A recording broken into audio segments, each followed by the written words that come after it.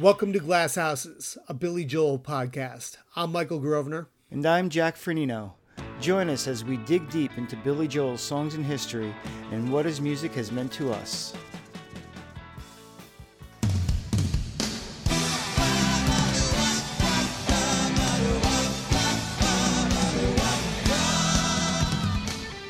"1994 was, in retrospect, the end of an era. Billy began the year continuing his 17-month tour in support of what would be his last studio album, River of Dreams. And in at least one interview, he hinted that while this wasn't a farewell, it would likely be his last long tour, possibly ever. It was also the year that he and Christie Brinkley finalized their divorce. To the public, it seems sudden. After all, Brinkley painted the River of Dreams album cover that came out the year before. His new venture this year would be the first face-to-face tour with Elton John. While it set the stage for tours to come, it also harkened back to the 1970s for both artists. That was the decade they both made it big and drew inevitable comparisons for their images as piano players. And on a personal note for us, 1994 was also the year Michael and I saw Billy multiple times. We both caught him on the River of Dreams and face-to-face tours. So join us as we do a year in review of 1994. It's a deeper insight into a pivotal year for Billy and a trip down memory lane for the both of us.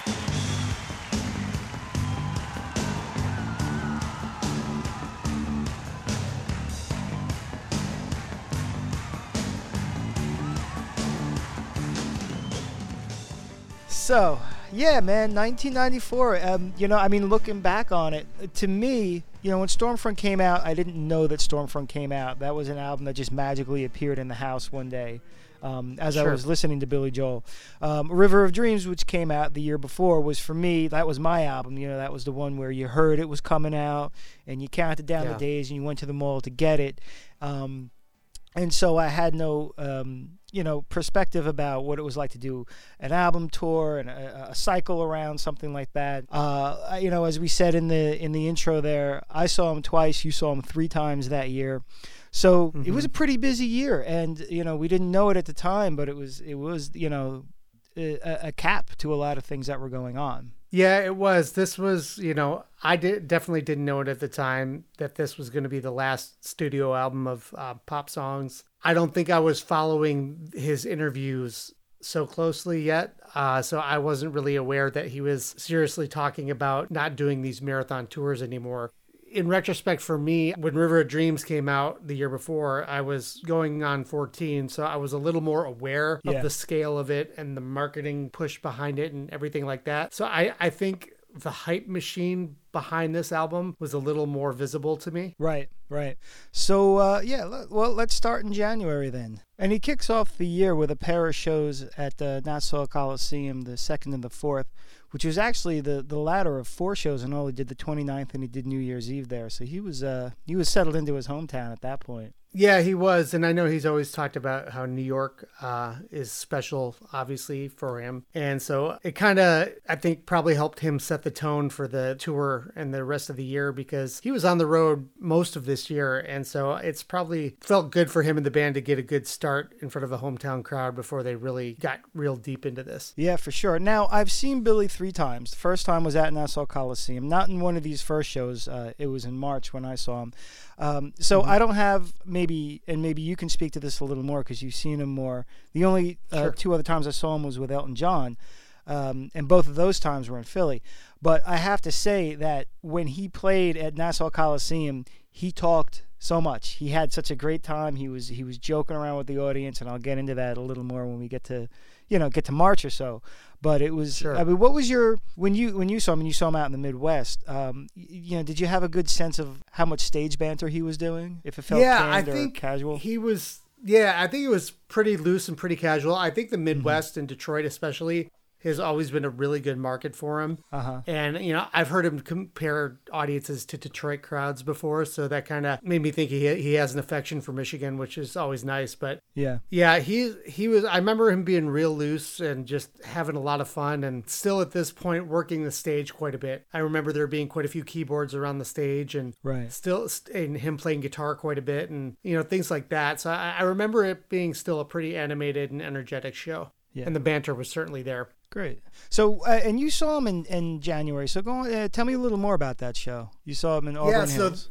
So this would have been the second time I saw Billy. First time was back on the Stormfront tour. This was January 14th, and I saw him at the Palace of Auburn Hills. And I just remember the excitement of hearing, some of the new songs live, and having only seen him once before, there was a good chance that I was going to see a lot of new songs for me. And this show definitely didn't disappoint. I'm looking at the set list now. And this is fairly typical of the River of Dreams set list. We had No Man's Land, Pressure, Ballad of Billy the Kid, Lullaby, River of Dreams, Angry Young Man, My Life, Just the Way You Are, You May Be Right, Allentown, I Go to Extremes, An Innocent Man, Downeaster Alexa, Goodnight Saigon, Scenes from an Italian Restaurant, We Didn't Start the Fire, Still Rock and Roll to Me, with a little throw in of old time rock and roll for Bob Seger, who is a Detroit boy.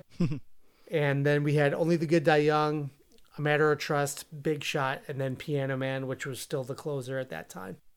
Yeah, it was a fun show. If, looking at the set list, I think some of my favorites were probably I Go to Extremes, because I just love that song live, and that's such a high energy song. And Ballad of Billy the Kid was a favorite of mine, and I don't think I've seen him do that song too often, so that was a real treat as well. Right. Yeah, looking at these set lists, and I'll get into mine in a little while, and he did that into the, I was surprised that the Ballad of Billy the Kid, that must have been the song that tour that year, because he did it in the face-to-face tours too, when you think there's more pressure to keep it to the hits because you're splitting and you're playing for potentially half someone else's audience. Right, yeah, that's a fair point. And that by this point, that song was so removed from when it was such a regular in the set list, I feel. Right. I think he brought it out on the different tours, but this, it was an interesting choice to have this as a mainstay in this set list for sure. Yeah, enjoyable, certainly, and a pleasant surprise, we'll say.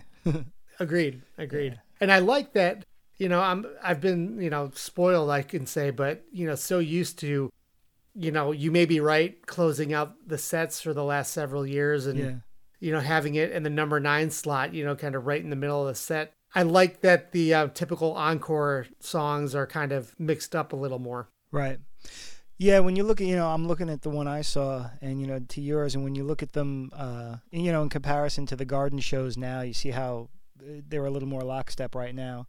But you could, see, while a lot of the songs are the same, they're certainly in different orders. Like as you were reading yours down, I'm looking at mine. I'm like, wow, yeah, it's the same, but it's definitely not.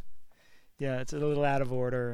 And I think this was, I think he did 2 nights in, I think it was January 14th and 15th. And, if I was in my 20s at the time, I'm sure I would have gone to both nights. But when you're 14, 15 years old and, really counting on your parents to let you go to the show and take you to the show, you're just super happy with whatever you can get at that point. Oh, yeah. Oh, for sure. I mean, especially we were both young. Sure, it was your second concert, but yep. Yeah, just hearing them live, it was like an adventure. You wanted to you wanted to get these mystical tickets because it was like freaking Charlie and the Chocolate Factory, man. Like it really was. And I back in the day, and I still prefer them because it's a bit of a memento, but you had physical tickets. Yeah. These days it's mostly electronic entry. Now tickets don't go on sale quite as far in advance, but I remember, I would have tickets for 6-9 months before a concert, and you gotta hold on to those tickets. And I remember just being so nervous I would lose them, and they would something would happen, and there's no replacing tickets that are that you lose. And I remember always being nervous about that as a kid. And as a matter of fact, I still have that ticket stub to this day.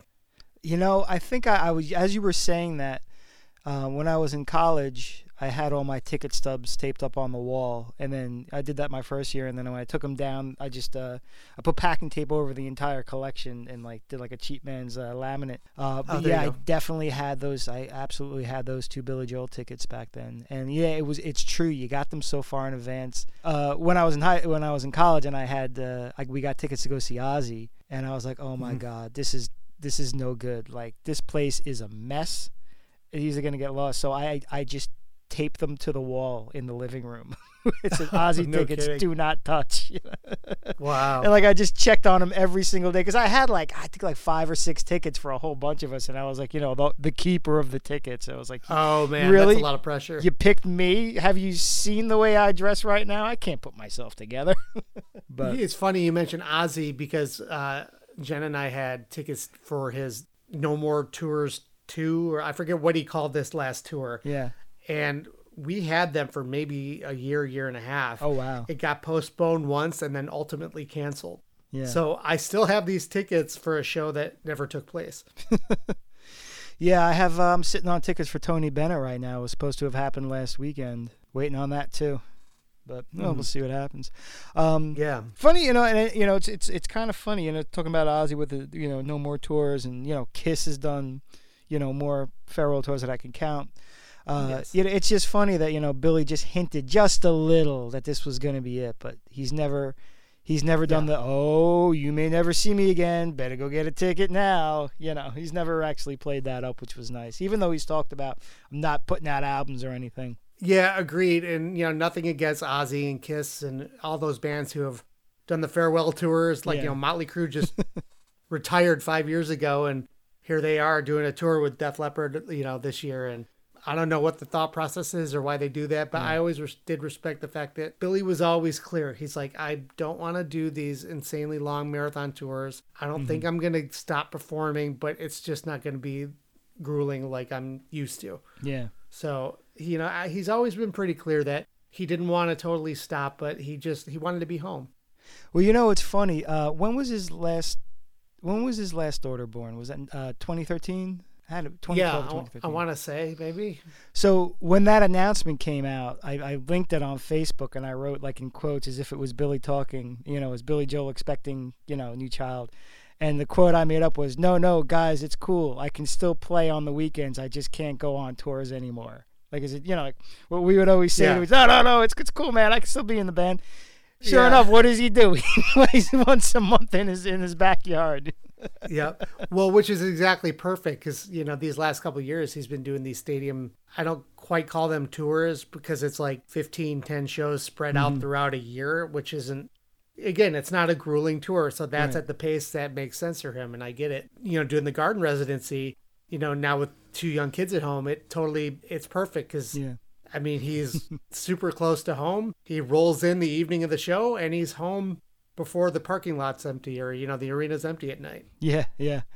But before I saw them, there was the infamous Grammys night of 1994.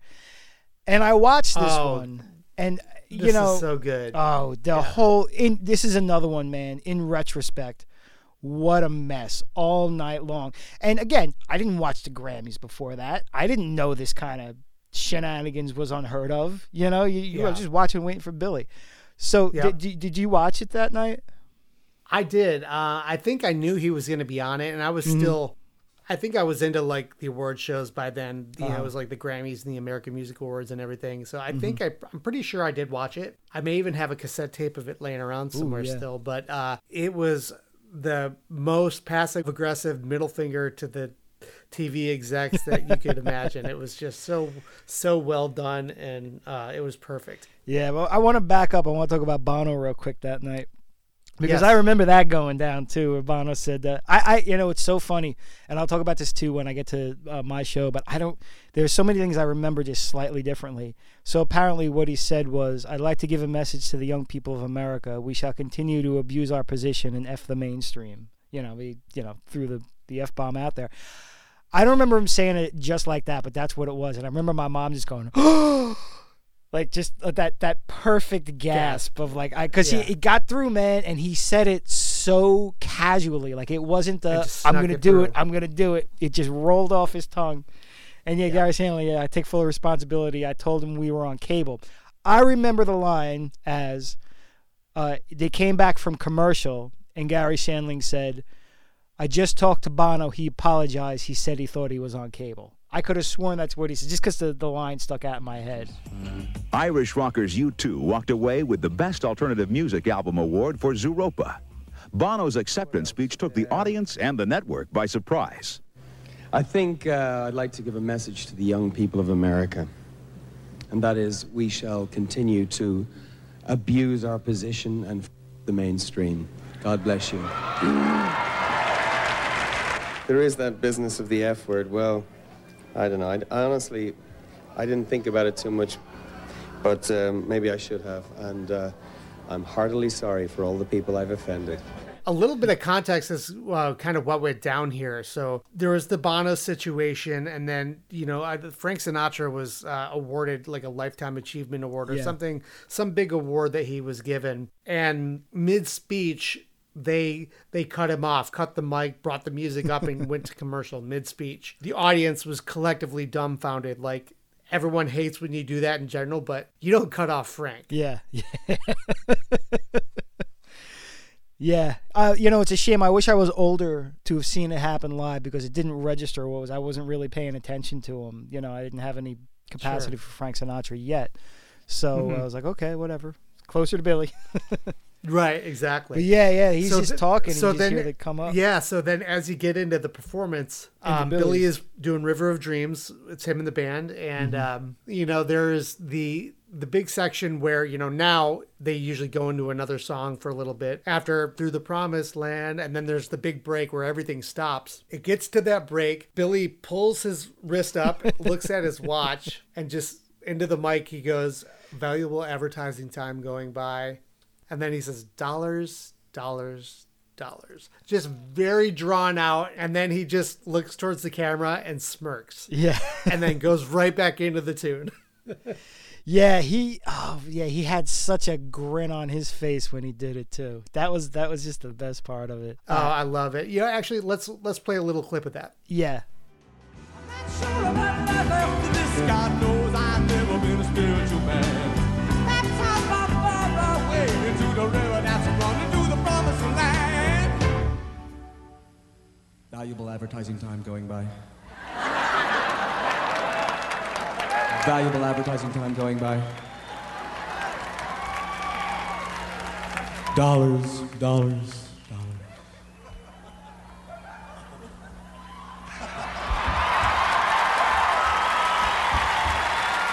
In the middle of the night, oh man, listen, if you when you're listening to this, just pause us, find it, watch it. It's great. Now, you know what else is funny about that? All right, I'm going to say this first, and I'm going to get to this. What a punk move, man. Whatever, man. Sometimes I get defensive about being into Billy Joel, but everybody's like, ooh, so lame. Like, dude, that's a punk move. That's punk rock right move, there, man. Yeah. and and I'm going to assume the same. It goes the same for the Grammys, but for Saturday Night Live, like they have that stuff timed down to like a nanosecond. You can't screw. Like musicians have been not invited back, not necessarily because they did something outrageous, but because they went over time. Like, oh yeah, that's a big thing. Yeah, Lorne Michaels was more pissed about Elvis Costello screwing up the timing than he was doing the whole stopping the song and starting another one. If he had like somehow pulled that off in the same amount of time as less than zero, Lorne wouldn't have cared apparently. But so not only is he really sticking it to them, but some producer was pulling his hair out when that happened. Like they just it just threw the timetable off by 10 seconds, Oh, exactly. Yeah. And so this was actually also kind of twofold. There's an interview clip we're going to play in a second from Mark Allen where he's asking Billy about the incident here. Yeah. And it turns out that it was a combination of the Sinatra thing, but he was already a little pissed about things during rehearsal because as they're going through it, they basically come to him and they're like, hey, you need to chop 30 seconds off the song. Right. Which we know he doesn't like anyway. Right. And he's like, okay, so the song that you guys think is like good enough to be song of the year. Yeah. It's too long. So that got under his skin. And then with what they did to Frank, he was just like, all right, that's it.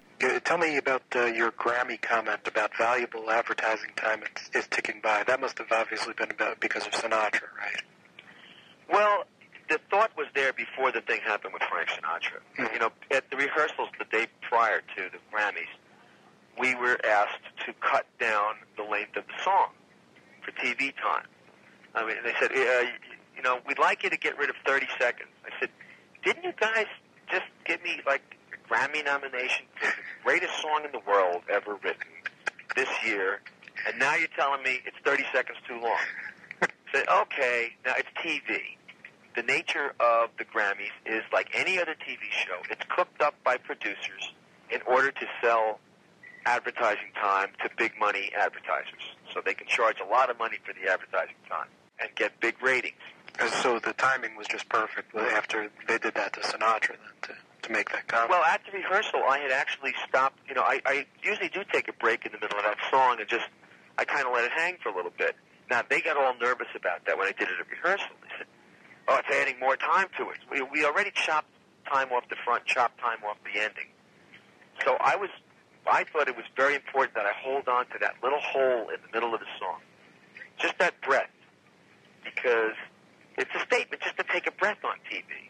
And I stretched it out after they did that to Sinatra as kind of a dare. Like, okay, now cut me off in the middle of my Grammy-nominated Song of the Year, Record of the Year, Album of the Year, Pop Vocal of the Year.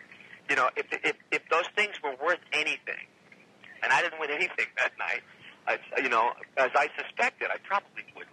Because I don't think anybody goes in there thinking they're going to win. As I suspected, I said, let me just take this moment and see if this Grammy really means anything. Because if they cut the song off, I think they would have been kind of shooting themselves in the foot. Because they already did it to Sinatra.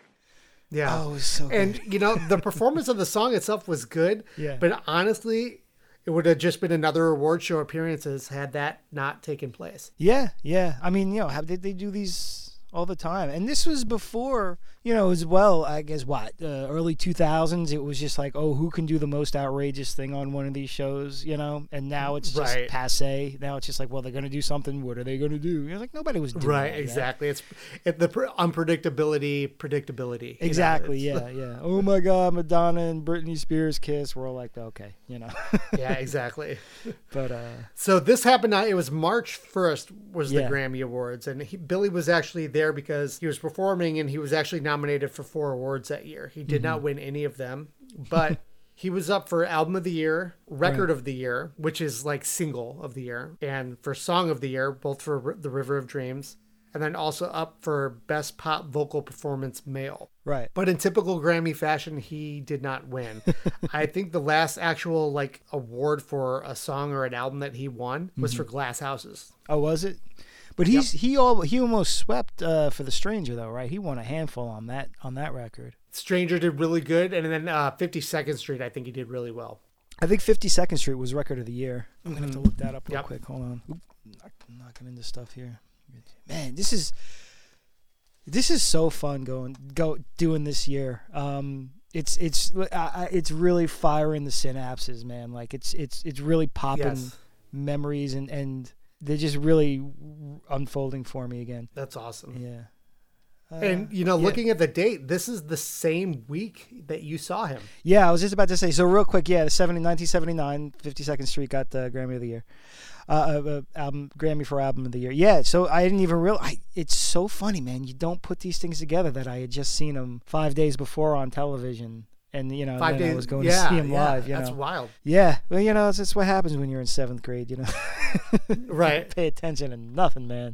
Yeah. No, okay. So speaking of that, this is so funny. All right. So now I'm pulling up my set list. And there are things that I remember. I remember him doing Pressure. I certainly remember him doing River of Dreams. I remember him doing An Innocent Man because Crystal took the high notes. I remember Downeaster Alexa. Crystal was killing it on that. Yeah. Good Night Saigon, I remember. And I remember the party going on, although I couldn't remember what he played, and that he ended with Piano Man. I don't remember Angry Young Man. I don't remember Scenes from an Italian Restaurant. Billy the Kid, when I saw it, that sort of fired the synapse for me, and I kind of remembered that because I think even then it registered that this wasn't like one of the big hits. But he was so funny that whole show. So he picks up the accordion for Downeaster Alexa. Now we know what he's going to play, and he's just like, I don't know how to play this thing. Something to that effect. Like he's messing with it for a minute, and then he goes into it. And then he said he had a, and then it's funny. I don't remember him doing A Hard Day's Night, but I really didn't know a lot of the Beatles yet, so he probably did it. And I was like, Dad, what's this song? And my dad's like, The Beatles, and it's okay. Right. Yeah. And then for We Didn't Start the Fire, he said he had a bet with somebody about whether or not he was going to forget the lyrics to this, or whether or not he's going to forget the words. And like, oh, he's going to do We Didn't Start the Fire. I know all the words, Right. He always used to look, that was the thing. He would always look to Liberty. Liberty was notorious for mouthing the words during the songs. And Liberty, like every others, knew the words to that. And so a lot of times he would actually look over to Liberty for the vocal cues. The pre-teleprompter cheat sheet was Liberty back then. Yeah, I remember going with binoculars too, and you watched Liberty with the binoculars, and then you put the binoculars down, and you could still see Liberty. You could still see those arms going. And that was what was so cool. He played to the back of the room. Yeah. And so if you're sitting in the upper level, all the way at the opposite end, you could still see how animated he was, even that far away. Yeah, for sure. So and this was because it was indoors too, I suppose. People were behind the stage, and there was there was no jumbotron or anything, so it was all just what was there. And I don't remember Pressure being that early in the set, but it was okay. So the set list here was No Man's Land, Pressure, Lullaby, Ballad of Billy the Kid, River of Dreams, Angry Young Man, Scenes from an Italian Restaurant, My Life, Vienna, I Go to Extremes, An Innocent Man, Downeaster Alexa, Allentown, Goodnight Saigon, Hard Day's Night, We Didn't Start the Fire, You May Be Right, and Only the Good Die Young. And then the encore, and I don't remember this one either because it's one of my favorites, was Miami 2017 and then Piano Man. Oh, wow. So that was a freaking rocking show, man. That's a great set. Wow, you got some nice ones. I really did. Yeah, I really did. But I remember him running up to the second keyboard for Pressure. We were up in the nosebleeds, but we were to the almost directly to the right of the stage, so we saw everyone's profile pretty much. I think Crystal was on my side, so I could watch the percussion as well. And then when he got up when he went up to that keyboard for Pressure, he was on. He was kind of looking at us for that. I remember he had the vets come out for Goodnight Saigon, and What a great effect for my first stadium show was the lights go down and the sound of the helicopter comes up and they shine the spotlight around and around and around the stadium. Yes. Yeah. Amazing effect. Super simple lighting effect, but I mean the visual and just hearing the chimes and the helicopter sounds, it really takes you into a whole nother place there. I mean, it's very well executed. Yeah, I was about to say, it's not fancy, but was it effective, Agreed. Yeah. I want to talk to you a little bit about the players on this tour. So this was there were quite a few different people on the River of Dreams tour than even the Stormfront tour. So Liberty DeVito was still in the band on drums. Right. And you had Crystal Taliaferro on the auxiliary percussion, guitars, saxophone. She was a carryover from Stormfront, as was Tommy Burns on guitar. Yeah. And then you also had Dave Rosenthal. This was his first tour as keyboard player. And then you had T-Bone Walk, this was the only tour he did with Billy, the River of Dreams era. T-Bone is a bass player, and you probably know him from one of two places. The Daryl Hall and John Oates band, and he was also the house bass player for Saturday Night Live for many years as well. Oh, was he really? Yeah. I didn't know that. And T-Bone was the bass player, always with the hat, and then you had G.E. Smith. Yeah. The guitar player. G.E. Smith was also in the Daryl Hall and John Oates band as well. Right. Is David yeah, he is. David Rosenthal is still with Billy now, and is he like the musical? No, he's not the musical director, is he? Yeah, he is. I believe he is the musical director now. Yeah. There's a great interview I found with him, and he was talking about his synths, and they kind of gave him for his audition. He kind of had to recreate some of the sounds. Pressure, things like that. Yeah, David really took a lot of care to get the sounds right. And he really tried to, faithfully reproduce what was going on the albums. And the arrangements and the parts and everything. It seems like he took quite a bit of care into doing that right. Yeah, and not only that you're dealing with studio arrangements, but especially back then you were dealing with analog synthesizers. So you couldn't just hit save on a setting. That could be affected by humidity. That one, they were saying, they say about the Moogs, like gravity over the years has an effect on those. Like you can't tune them the same. You have to retune them. Literally, they'll 10 years later they won't sound the same.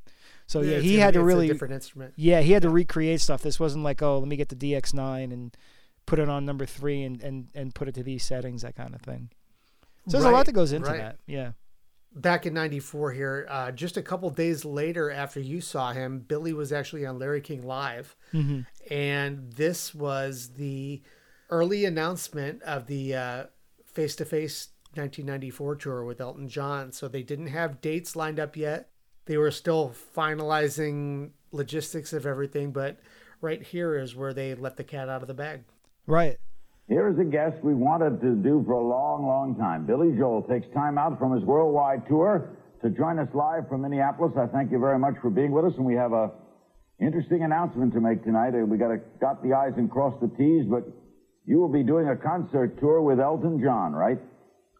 We're trying to get all the T's crossed and the I's dotted, Larry.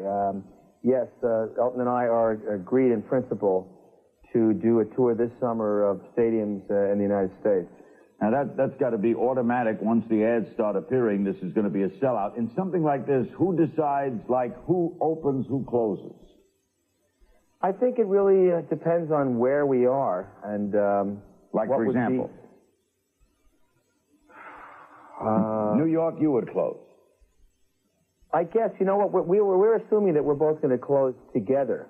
I think the way we're trying to work it out is that we may start playing together, and then he may do his segment, or I may do my segment. Then there would be a break, and then the other guy would do, his set, and then we would end together. We would both close, playing each other's stuff. Yeah, I didn't see that when it happened. Obviously, I heard about it. Did you happen to watch that? I didn't. I don't think I made a habit of watching CNN much then. I was maybe make an MTV guy back in 1994. Yeah. I don't think I saw it until recently. God bless YouTube. There's so much archival footage and interviews just with a couple right keystrokes, and that's where I first found it. So I didn't even see this at all until recently. Right. It seems to me there was even a shift in the way Billy spoke in interviews. In the 70s, I would say, he was really, still had that Long Island drawl, was really punchy. In the 80s, he was riding high. You could kind of hear it. There was a little bit of braggadocio in his voice, whenever he did an interview. He was kind of peppy about it and stuff. In the 90s, around River of Dreams, he began to get a lot more reserved. You could just hear the tone in his voice is a little different. He would be a little more nasally, a little more subdued. He'd still be joking around and stuff, but he wasn't as lively, I think. I think he was a little more introspective, too, and a little more philosophical in his approach. And I think that was the same thing on the albums, too. Like River of Dreams, I think, is probably his most introspective and philosophical albums. Sure. And so it kind of makes sense that that's kind of where his headspace was at the time. Yeah, it was very reserved and, still fun, still crack some good jokes, but that was sort of the beginning. What really made me chuckle as I've been listening to some of these mid-90s interviews here is specifically in two regions, when Billy would be in Europe, specifically Germany or Australia, and doing these interviews. Oh, I think I was going to say. Totally different accent. Yeah. There's one of the master classes he does.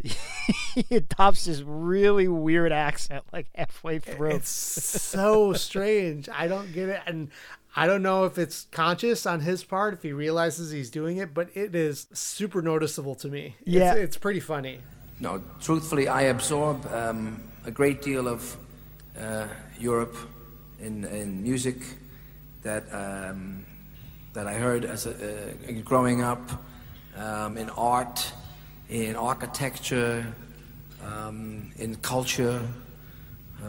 There's a great deal of European influence in my life. But I'm also very much an American. In some ways, I'm very typical. I'm all mixed up. My father is German. My mother was English, and then there was some Russians back in there. And... somebody on a YouTube comment was they were talking about it, and somebody said it probably comes from from being an artist, and you're kind of absorbing what's going on around you, and it's kind of coming back out. And not only is he in a different country, but he's also at a college, and he didn't go to college, so you kind of think that he's stepping into the role a little, between that and probably hearing all these accents coming at him.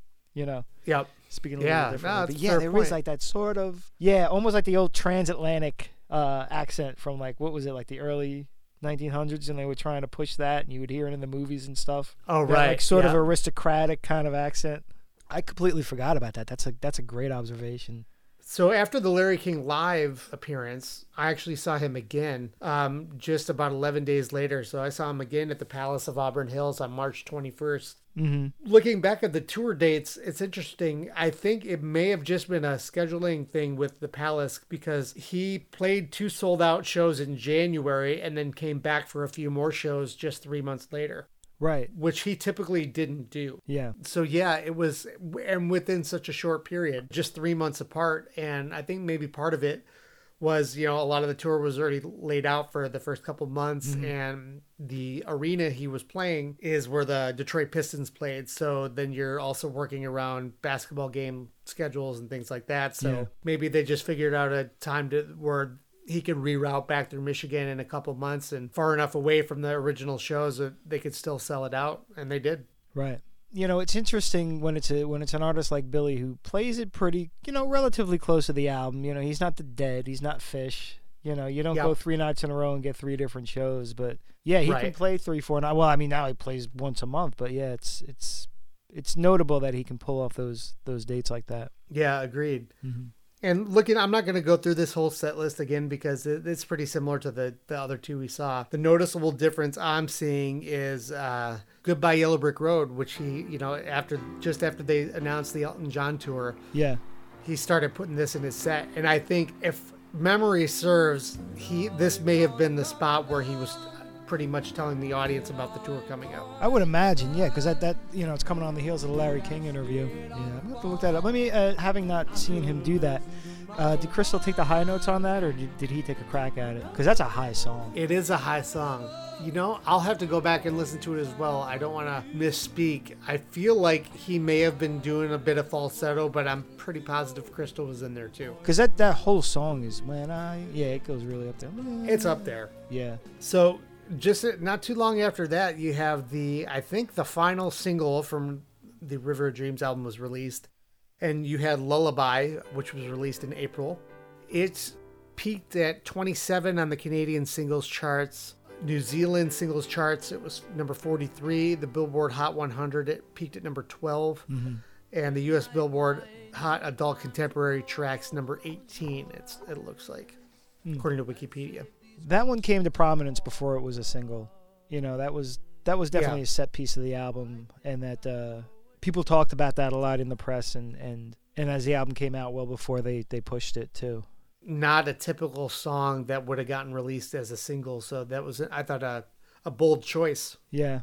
I don't think I've ever heard it on the radio, to be honest with you, but it's funny. It's just one that everyone knows, though. I guess. And there was one more single that was actually released this year as well. Not from the album, though. It was a live version of A Hard Day's Night. It was released as a single in Australia and peaked at number 85. So the reason this came to be is, I think Australia and Japan, they released a box set called Voyage on the River of Dreams. Right. And it was, I believe, a 3 CD set. So it had the River of Dreams album. It had a live from the River of Dreams CD of maybe a half dozen songs or something like that from the tour. Yeah. And then the third disc was a Q&A, one of the Q&A shows. Mm-hmm. And so the Hard Day's Night version, I think, might have been from that second disc. It ended up getting put out as a single as a result. Yeah. Looks like this one may have been, I'm trying to see when it was recorded. Because now I'm wondering if it was possibly at the show I was at. Surprisingly, there's been quite a few shows recorded and that have been out there in the tape trading world from '94. But miraculously, nothing from any of these Michigan shows that I went to. I would have loved to hear them for the second time, because I've never heard any recordings of these shows. So I'd be curious as to see if my memory of it lines up with the reality of it. Yeah. You know? Yeah, well, like I said, man, I can't remember. I don't remember hearing these songs, and I must have gone nuts for them because they were some of my favorites. But so going up to June 18th is a was a show in Frankfurt, Germany. And what is notable about this is that this was filmed, and I think it was on German television for a special or a show, but this concert, or at least 14 songs from the show, got released on DVD twice in the US. It was released as the DVD in the My Lives box set back in 2005. And then in 2007, Walmart had a deluxe edition of the All My Life single. So it was called All My Life and More. So it was the single, 3 live songs, and then this same DVD as a bonus. So this was a good snapshot of the River of Dreams tour in the summer of 94. And by all accounts, I've heard that this show, it was so incredibly hot in the venue. And if you watch this show, everyone is trying to stay cool. Like Billy lost the sport jacket super early on. Literally his sleeves are rolled up and looks like he's got a tank top on. I mean, and they're just dripping throughout the whole show. Yeah. That's pretty funny. I'm gonna have to look that one up too now. And what started happening around the first couple of months of 94, it's a visual thing, but Billy shaved his beard. You know, when River of Dreams came out is when he finally started having like the beard and goatee thing going on, which is what he still has to this day. He still has a goatee. But at some point in 94, he went back to being clean shaven again. But he looked a little more like in the Stormfront era for some reason through the rest of 94. And then the goatee and everything came back. Right. Yeah. It was funny because when if you see footage of him, especially in the 80s, he's always clean shaven in concert. He's always clean shaven on album covers. And then almost any other time he's got a beard going. So like like we talked about Live from Long Island recently, he's clean shaven, got the blazer on, and then if you find the promo video for that, which they sent out to video stores, he's got a leather jacket, his hair is tousled, and he's got the beard going. Yeah, so it was always funny that kind of two sides to Billy. He kind of looks like the back of the Nylon Curtain album. That would be, I guess, you know what I mean? The time he had a beard going on an album cover. Yep. Yeah, I mean, he had a mustache for Cold Spring Harbor, but that was it. And I do remember like SNL in 77, he had like the beard going on a bit. Oh, did he? Okay. Yeah. But typically he was pretty clean shaven. Those are the only times I can even recall in like 25 years, So after the UK tour in Europe and everything wrapped up, this is when the face-to-face tour kicked off in the States. So this was a 22-date tour in the U.S. that kicked off with a show that you were at, right? Right. Now, I'm looking at it. He did 3 dates, but piecing together what I remember, I was at the first one because I remember reading about it like that week and knowing I was going to see the first show and things like that. Yeah. Before I get to that, there were a lot of double, a lot of like kind of 3 or 4 night stands. So yeah, he did 3 nights in Philly at Veterans Stadium, 8th, 9th, and 12th. 2 in Massachusetts. 1, 2, 3, 4, 5 shows at Giant Stadium at the end of July. Wow. And then after that, he just kind of hit a couple spots. But did 3 River Stadium in Pittsburgh twice, but he did it at the beginning and the end of August. Oh, interesting. Must have been a routing thing, yeah. Veterans Stadium was, I saw a couple shows there. I've seen shows at Citizens Bank Park, it's ball field now. I've actually set up the floor on Citizens Bank Park for Springsteen, which was pretty interesting. I was working cool. Part-time, like overnight, putting down the flooring piece by piece. Next to this. I put my coffee on the stage. I made such a point of it. I just like walked by the stage like 2 days before the boss got there. Sipped my coffee. I looked around like, clank. I just put it on the stage just to do it. That's awesome. Citizens Bank Park is fun, but man, this being on the floor of Veterans Stadium was like you felt like you were at Woodstock, man. That was like couple. So Dave Matthews Band there a couple years later. Same thing, but this was a fantastic show. It was definitely exciting. So let's see, real quick, we'll run the set list here. Billy and Elton come out together. They do Your Song, Honesty, and Don't Let the Sun Go Down on Me. It was really cool. I remember why they had the 2 pianos there because we hadn't seen this go down before. We didn't know what this was going to look like. Yeah, this is brand new, and this was pre-internet days, so things didn't leak.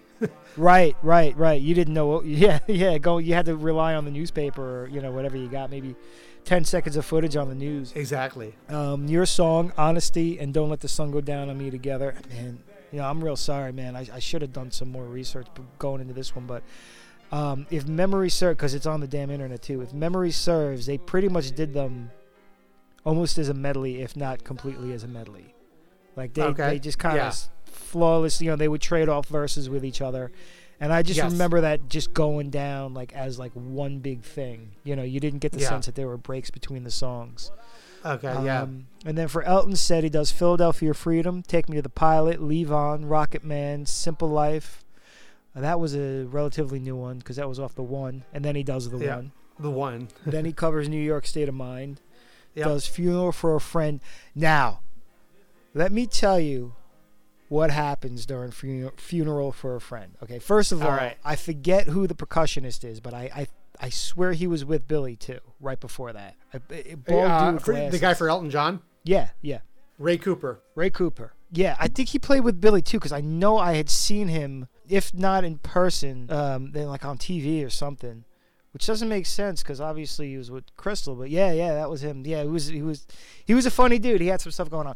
This show was so hot. It was boiling out to the point where they had to put it on the radio. You can bring one, in parentheses, the number one, water bottle. They would let you bring a water bottle in, which was like unheard of. They would never let you do that. I tried to do that years later when I saw Dave Matthews and I lost my water bottle because they were like, you can't bring that in. I'm like, I brought it in for Billy and Elton. They're like, we don't care, Right. But it's sweltering. And they start this song and Ray Cooper is just kind of looking at his gong and he's holding up the mallet like, because this gong was gargantuan. Like you could see it. I was on the floor. A gust of wind comes right at the beginning, just as those opening notes hit, and the crowd just collectively goes, like it just almost as it was with the album. That one cool wind just seeped all the way through this, just swooped down. Wow. I don't know if I've ever seen a moment in concert that perfect. Like it was just everybody, because what did he do right before it? Yeah, he did New York City, because it was, I guess, not that anything was tense, but, just he really brought it down anyway, and just that I'll never forget that, just the way that wind just came in and just, like, set the tone, and then he built it right back up. And that was one of my favorites, too, Funeral for a Friend.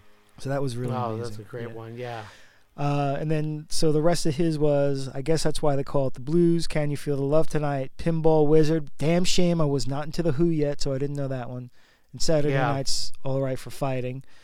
Billy Joel comes out, I Go to Extremes, Pressure, Ballad of Billy the Kid, Goodbye Yellow Brick Road, so there it is. Scenes from an Italian Restaurant, My Life, Allentown, Lullaby, River of Dreams, We Didn't Start the Fire, It's Still Rock and Roll to Me, Only the Good Die Young, Big Shot, and then Billy and Elton, they do Bitch Is Back, You May Be Right, Benny and the Jets, Hard Day's Night, Lucille by Little Richard, Great Balls of Fire by Jerry Lee Lewis, and Piano Man. Man, I can't believe I can't remember so much of that. Wow. It was a great time. I don't remember so much. Man, I'm going to have to rewatch this now. I do remember, and I'm going to look this up real quick. I have to skip to it. But, Elton does a wardrobe change in the middle of this. And he comes out with this sparkling, now I'm going to say that this was probably not planned because it was like the first show of the tour. Comes out in this sparkling outfit, like just sequined up, and Oh yeah. And Billy just goes, Elton, what the hell are you wearing? I'm actually looking at mine, and I'll get into mine a bit later. But set is exactly the same except for one song. Right before Piano Man, we got Candle in the Wind. Ooh. That would have been nice, yeah. Yeah, that was a treat. As a side note, Michael and I were just talking about everybody's quarantined and bored, and somehow we're like busier than ever. Yeah. Just because I'm like, I wish I had researched this more. I'm like, I don't know. I'm just at my desk like 10 to 12 hours a day anymore. Like just doing something between work and anything else. But at any rate, yeah, those are my memories from that show. It was a great show. So my show was August 18th at the Pontiac Silverdome in Pontiac, Michigan.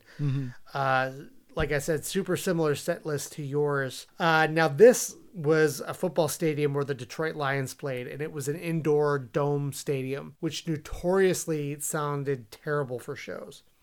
Very boomy, just sound bouncing around everywhere. And it's a big stadium, too. I think it held like 80,000 people. Pretty huge. Yeah. The only other show I saw there was Metallica doing New Year's Eve in 1999. Both shows I remember being pretty boomy sound-wise. This show in particular actually got postponed. It was originally supposed to be in July. I don't remember the exact date, but Billy ended up getting sick on the day of the show. And so they canceled, or postponed the show rather, that afternoon. Wow. Yeah, and now keep in mind, this is only like a 22-date tour, so you had people traveling in from all over the place. This was before the days of the internet and social media where you'd find out something super quick. Yeah. Like, if Billy had to postpone a show, it would get announced on Facebook, Twitter, Instagram, everywhere immediately. You get push notifications on your phone, yeah. Exactly. Here, no, you found out by rolling up to the venue and ready to go to the show and find out that it's postponed.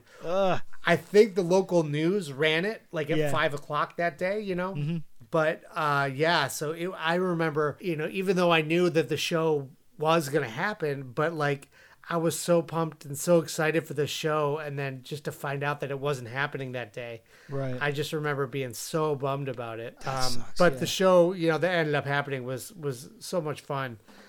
Just to see all those songs in one set list where it's just, you're talking probably close to 35 songs in a set here, and it was just a really, really, really fun show. And I caught it. This show I caught was actually near the end of the tour, because they wrapped up the face-to-face tour August 21st in Orlando at the Citrus Bowl. Yeah. Oh, you know what? Actually, I want to talk about one little story I remember hearing about this tour.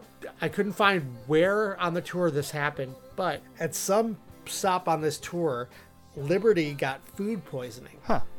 Before the show. Really? And so I think the show may have already started or something along those lines. He got food poisoning and couldn't play the show. So Elton John's drummer at the time, Charlie Morgan, had to step up with like zero notice and fill in for Liberty and play Billy's set. Wow. Yeah.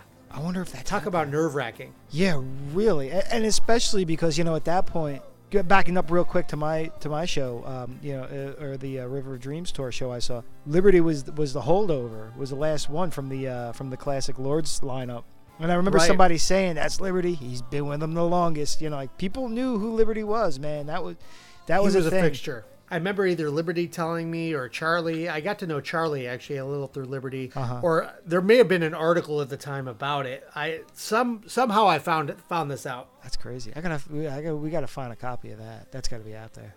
Oh, I hope so. It'd be really interesting to hear. Charlie's a great drummer. He played with Elton in the 80s and a good chunk of the 90s, I think, and before Elton returned to working with Nigel Olsson again. But fantastic drummer. But gosh, I can't imagine to have to go like with no notice to go out and have to play these songs in front of 60,000 people that you kind of know, but you don't know them inside out. Right, yeah, you get tripped up. How many verses go by, stops in the song, stuff like that. I I wonder if you did Billy the Kid that night. Like, that might have gotten cut. That and, Prelude, maybe. They may have taken a few things like that out for this kind of situation, for sure. Yeah. That's crazy. So the 90s were a time where Billy started to do quite a bit more of his Q&A, an evening of questions and answers and a little music at a lot of these colleges around the U.S. And I think some he did in Europe as well, and this kind of, I think, tells you kind of where he's at again, where he's at this stage in his life and his career where he wants to impart what he's learned to the next generation. And he was very specific about that. I don't know if the one I saw online was from 94, but he explains exactly why. So when I was a kid, I wrote to the Beatles, how do you write these songs? How do you do this? And, I wait a couple months and I get back. If you'd like to join the Beatles fan club, send $2 to here. So, he wanted to make sure that he was more accessible and that he could share, that he would share that information with anybody that wanted to hear it. Absolutely. And not only from a musical standpoint of like writing songs and albums and all this, but the business side.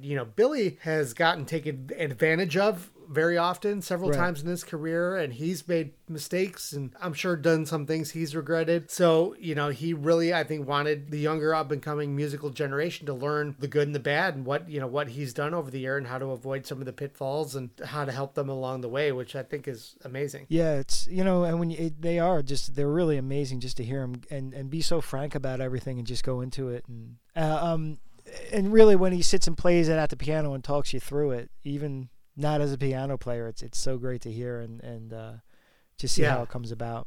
There's one clip I think we're going to play now that caught my ear of some of these that I was listening to. He usually has a piano on stage and he'll illustrate a couple things, but this one he did at Harvard in October of 94. He had a guitar with him as well, and he actually goes through here and talks about and plays a little bit of The Entertainer just with him and an acoustic guitar. Yeah. So let's check that out a little bit. So I'm watching the Midnight Special, and I'm seeing band after band come on. It was like an assembly line. And I started coming up with this idea for a song, which I'm going to sing very badly right now.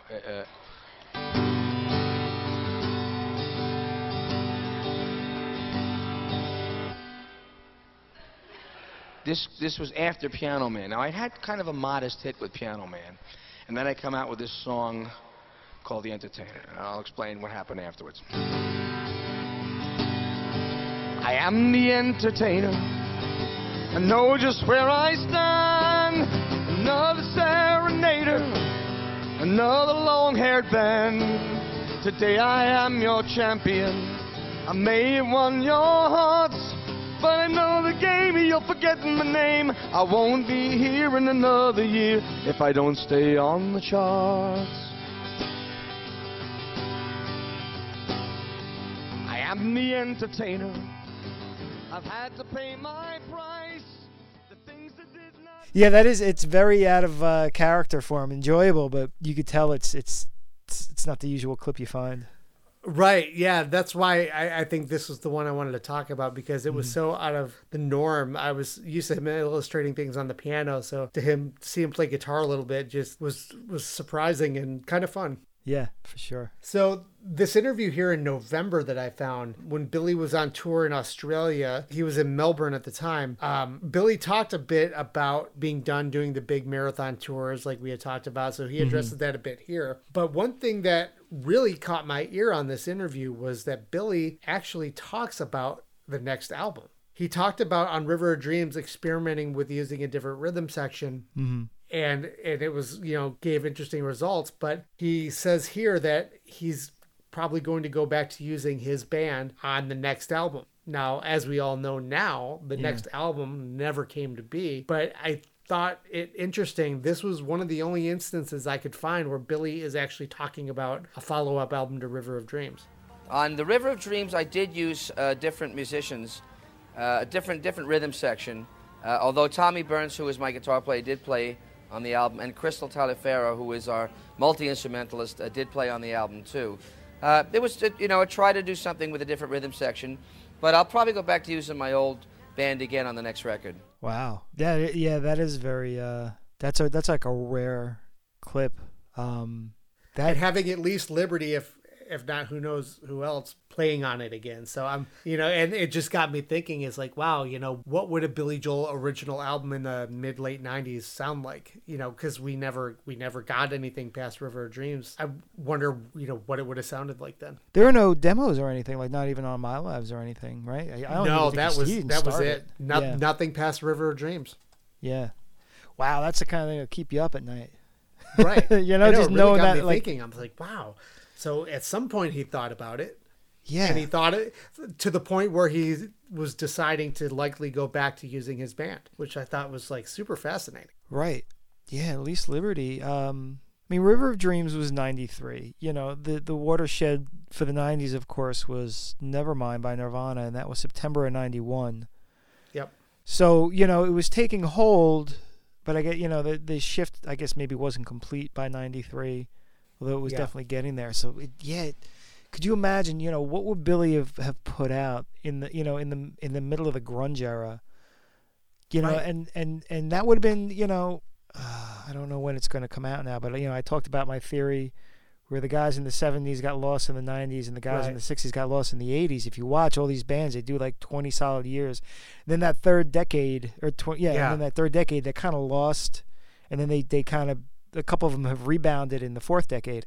So Springsteen and Billy, you know, in the 90s were really lost. But yeah, imagine what he would have done, you know, like trying to, because that's like the first point where you're out of touch now, you know, you're out of the demographic yourself. You know, you're definitely not a kid anymore. You know, if you came up in the 70s, I guess, you know, in the 80s, there was that big push. Who did they talk about? I forget which band, but they made a note that some review on AllMusic was talking about, in particular, people like Eric Clapton and Phil Collins, who very consciously became adults, became people in their 30s with their music, you know.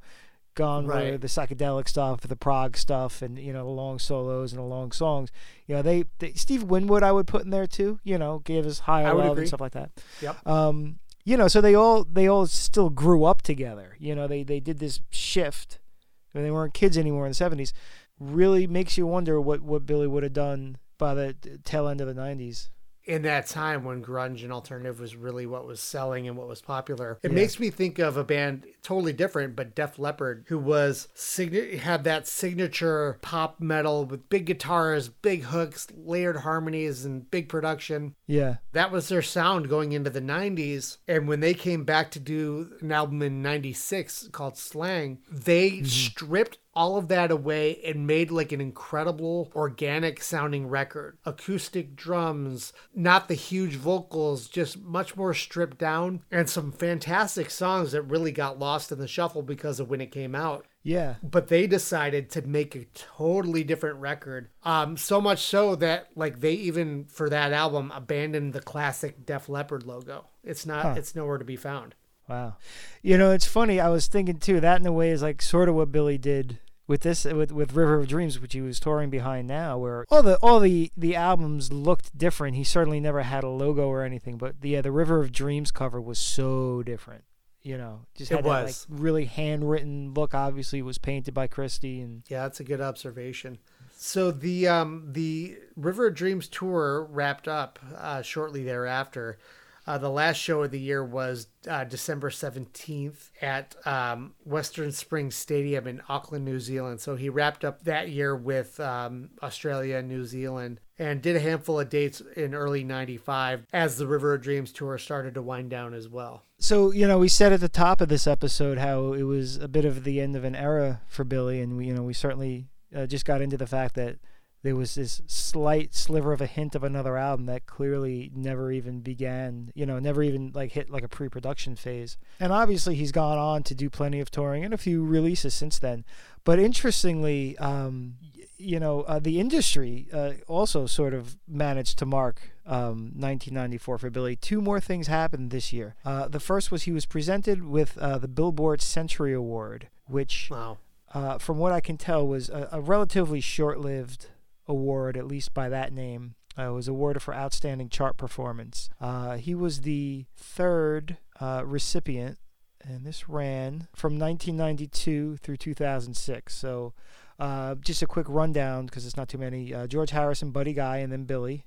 Joni Mitchell, Carlos Santana, Chet Atkins, James Taylor, Emmylou Harris, Randy Newman, John Mellencamp, Annie Lennox, Sting, Stevie Wonder, Tom Petty, and then Tony Bennett in 2006. That's some good company right there. Yeah, really. I mean, that just really cements him in a place.